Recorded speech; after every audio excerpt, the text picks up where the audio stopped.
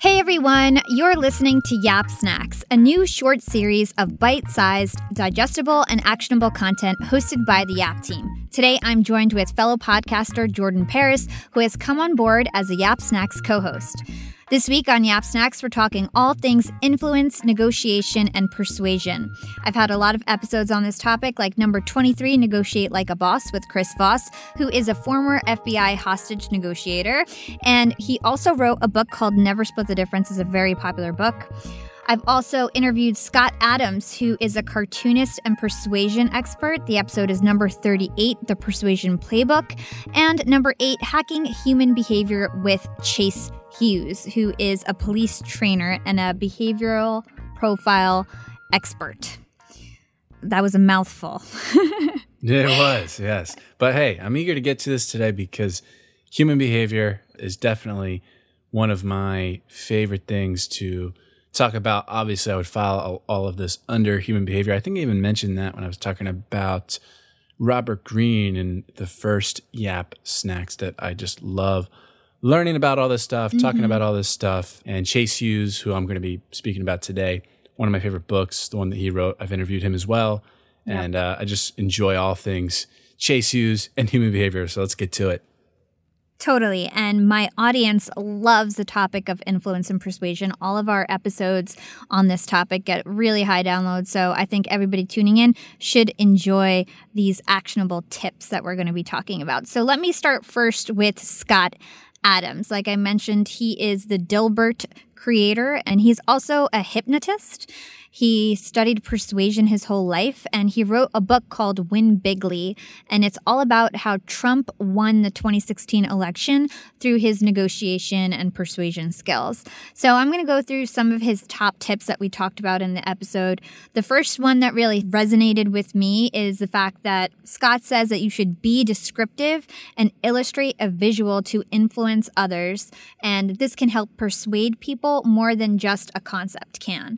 So for example, Make America Great Again, that red hat, right? A lot of controversy around it. But at the end of the day, this memory of a red hat and people in the crowd all wearing red hats, that really stuck with you and became something powerful for Trump to leverage, you know? And same thing with Hillary and people wearing pink. And for her campaign, it also helped support her and kind of made things more memorable and influenced people. So using a visual, I'll give another example.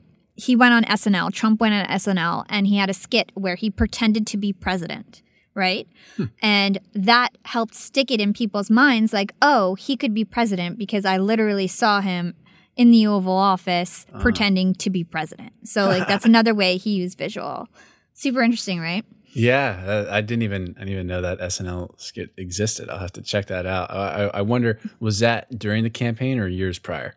I think that was during the campaign. And funny enough, Hillary went on SNL too, and her skit was being drunk in a bar. So who was thinking more critically in terms of their how they want to appear in the public? Also, speaking simple and straightforward to ensure your most important points are remembered. So again, with Trump, everything he says, this is great, you know, we're the best. Everything is super simple, and people might think he just might not have a great vocabulary, but in fact, he's on purpose being simple and straightforward. So that's a tip that we can take when we're trying to persuade others. Be very simple, be very repetitive, use very simple words. Yeah, keep the simple things simple. Totally. Another one is using hyperbole, because in today's world, facts don't matter. And I know that sounds harsh, and I was even talking to Jordan before this, like, should I say that? But it's true. In today's world, emotion is really what drives people. People aren't really fact-checking all the time. So I'm not saying to totally lie, but you can exaggerate a little bit. That's what hyperbole is. It's exaggerated statements, not meant to be taken literally. So again, if we stick to the example of Trump, he says things like, the economy is the greatest. The military is the most powerful it's ever been. America is winning like never before. These are all like these general statements, but it really gets emotions riled up. And lastly, Scott in the episode talks about something called a linguistic kill shot. So, for example, Trump called Jeb, who was his opponent, Low Energy Jeb. I love that. It was so funny. And then after that, everybody just couldn't look at him the same. And he was just like, oh gosh, compared to Trump, he really is Low Energy Jeb. For Hillary, it was Crooked Hillary. And then she was painted as a criminal the whole time she was running. So very effective to brand your competitors. And that's called a linguistic kill shot. I think I just thought the Trump's linguistic kill shots, so to say, were hilarious. I still think that he's a funny guy. He's a funny guy for sure. He is. Yeah, I like him on Twitter. I mean, other people get outraged by it, but I like observing. I really enjoy it. Young and profiters, they may call me the podcast princess, but I'm also the LinkedIn queen. I've been a LinkedIn influencer for 6 years now, and I teach one of the most popular courses about LinkedIn. And I love to teach sales on LinkedIn because when it comes to B2B sales, LinkedIn has got that on lock. LinkedIn is where all the decision makers are hanging out. There are 180 million senior level decision makers on LinkedIn and 10 million C-suite decision makers. These people are on LinkedIn and they're in the mode to buy. They're using LinkedIn for their buying journey, to research vendors or sales reps that they might work with, to look up how to solve their problems, to learn from industry thought leaders. They are in the mode to buy, whereas on other platforms, they're in the mode to be entertained. You want to get them in the right mindset. You want to cut through the noise with LinkedIn ads. In fact, 79% of B2B marketers rate LinkedIn as their top channel for paid media. And LinkedIn has the best targeting because they've got all these different inputs. People are putting their resume basically up on there. And so there's so many keywords that they can use to target the right decision makers so they can hear about how you solve their problems. And I've got a special gift for all you young and profiters who want to try LinkedIn ads. You can get a $100 credit. LinkedIn was super generous. If you want to make B2B marketing everything it can be and get a $100 credit on your next campaign, go to linkedin.com/YAP, YAP. Again, if you want to claim your credit, go to linkedin.com/YAP. Terms and conditions apply. So I want to talk about, though, Chase Hughes. Again, I mentioned I really enjoy Chase's work. He's a good friend of mine. I've interviewed him. Hala's interviewed Chase in episode 8 of Young and Profiting. And in his book, The Ellipsis Manual, Analysis and Engineering of Human Behavior, it's a mammoth of a book, almost 400 pages. I read it cover to cover. In the book, he talks a lot about body language, and accompanying the book comes a behavioral table of elements. Instead of the periodic table of elements, the behavioral table of elements. And I have it, I'm touching it right now. I have it laminated. I have the 2 pieces laminated, and it's every single body language gesture and vocal tonality from head to toe, like literally everything, and levels of deception and all sorts of other information and statistics attached to these body language gestures and vocal tonalities. And what I wanted to discuss today, I wanted to zoom in on just about one page of Chase's book here, where he talks about this, but throughout the book, he talks about vocal tonalities throughout the book, but I really want to talk today, zoom in on increasing your vocal speed. I'm working with a speaking coach right now, and he told me the other day that speaking too quickly is associated with, your audience could think that you are untrustworthy and low status. And the opposite is true when you're speaking calmly, clearly, slowly. People associate you, they view you with high authority and high status, right? And trustworthy. So Chase, in his book, talks about the increase in vocal speed and what it means. Of course, you have to establish the baseline of people's vocal speeds first, because it's all relative between different people, their vocal speeds.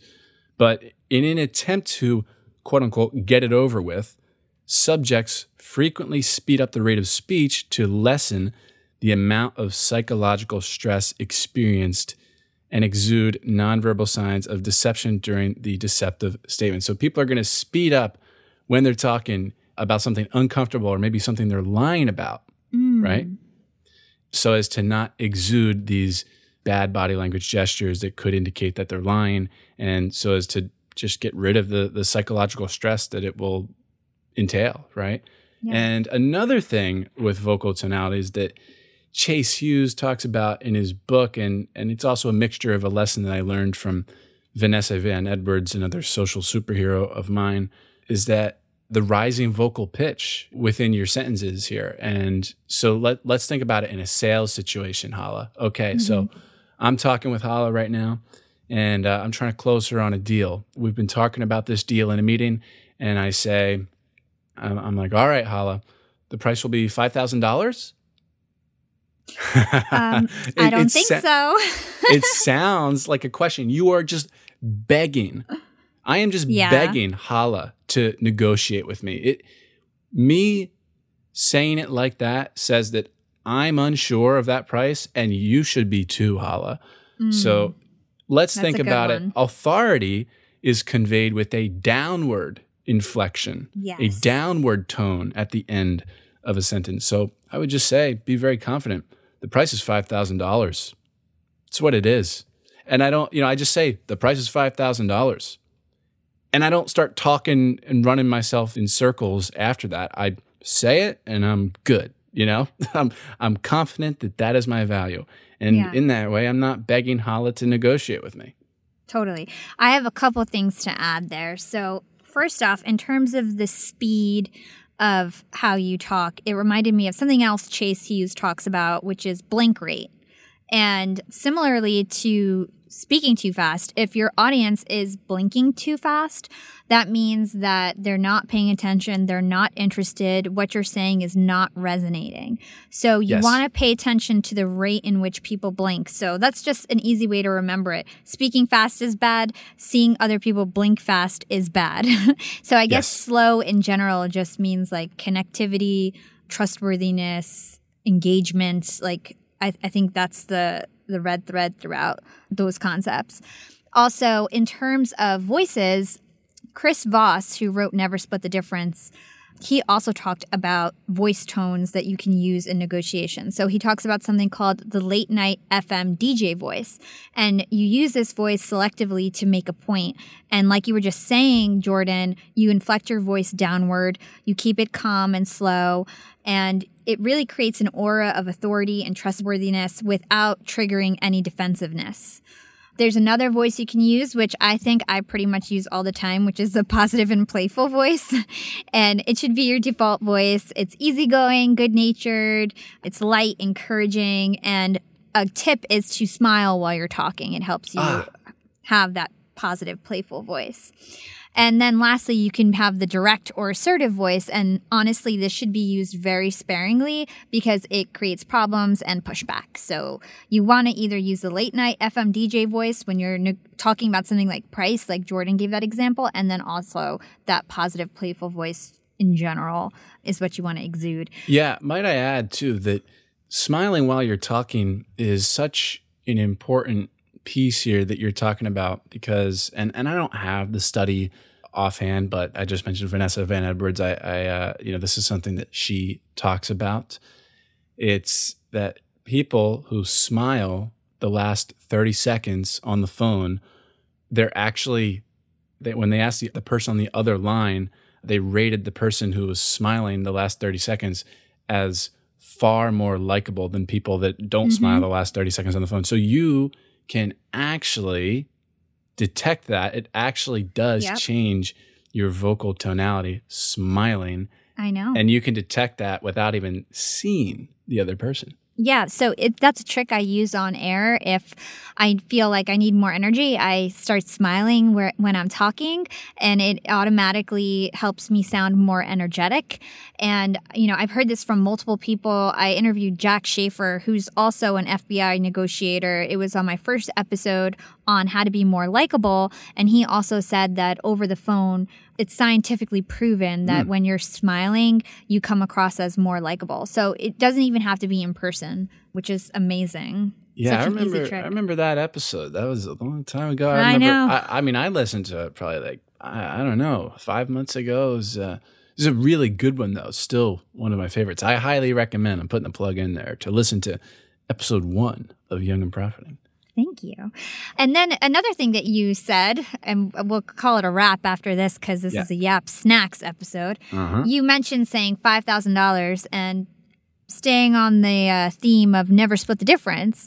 Chris Voss says that if you name your price, you should never, ever change it. So he does not believe in compromise whatsoever. He does not believe in win-win whatsoever. He thinks you say your price. If they don't want your price, you don't get the deal. Well, if you can knock $1,000 off the price, Hala, or if I can, if I could actually do it for $4,000 with you, then what's that say about me? It says that I was trying to knock your head off with that price, that I wasn't being completely honest.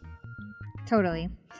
All right. Well, this is the conclusion of our second YAPSnacks episode. If you enjoyed these topics, go check out number 23, number 38, and number 8. You'll get a lot more information on influence, negotiation, and persuasion. This is Hala and Jordan signing off.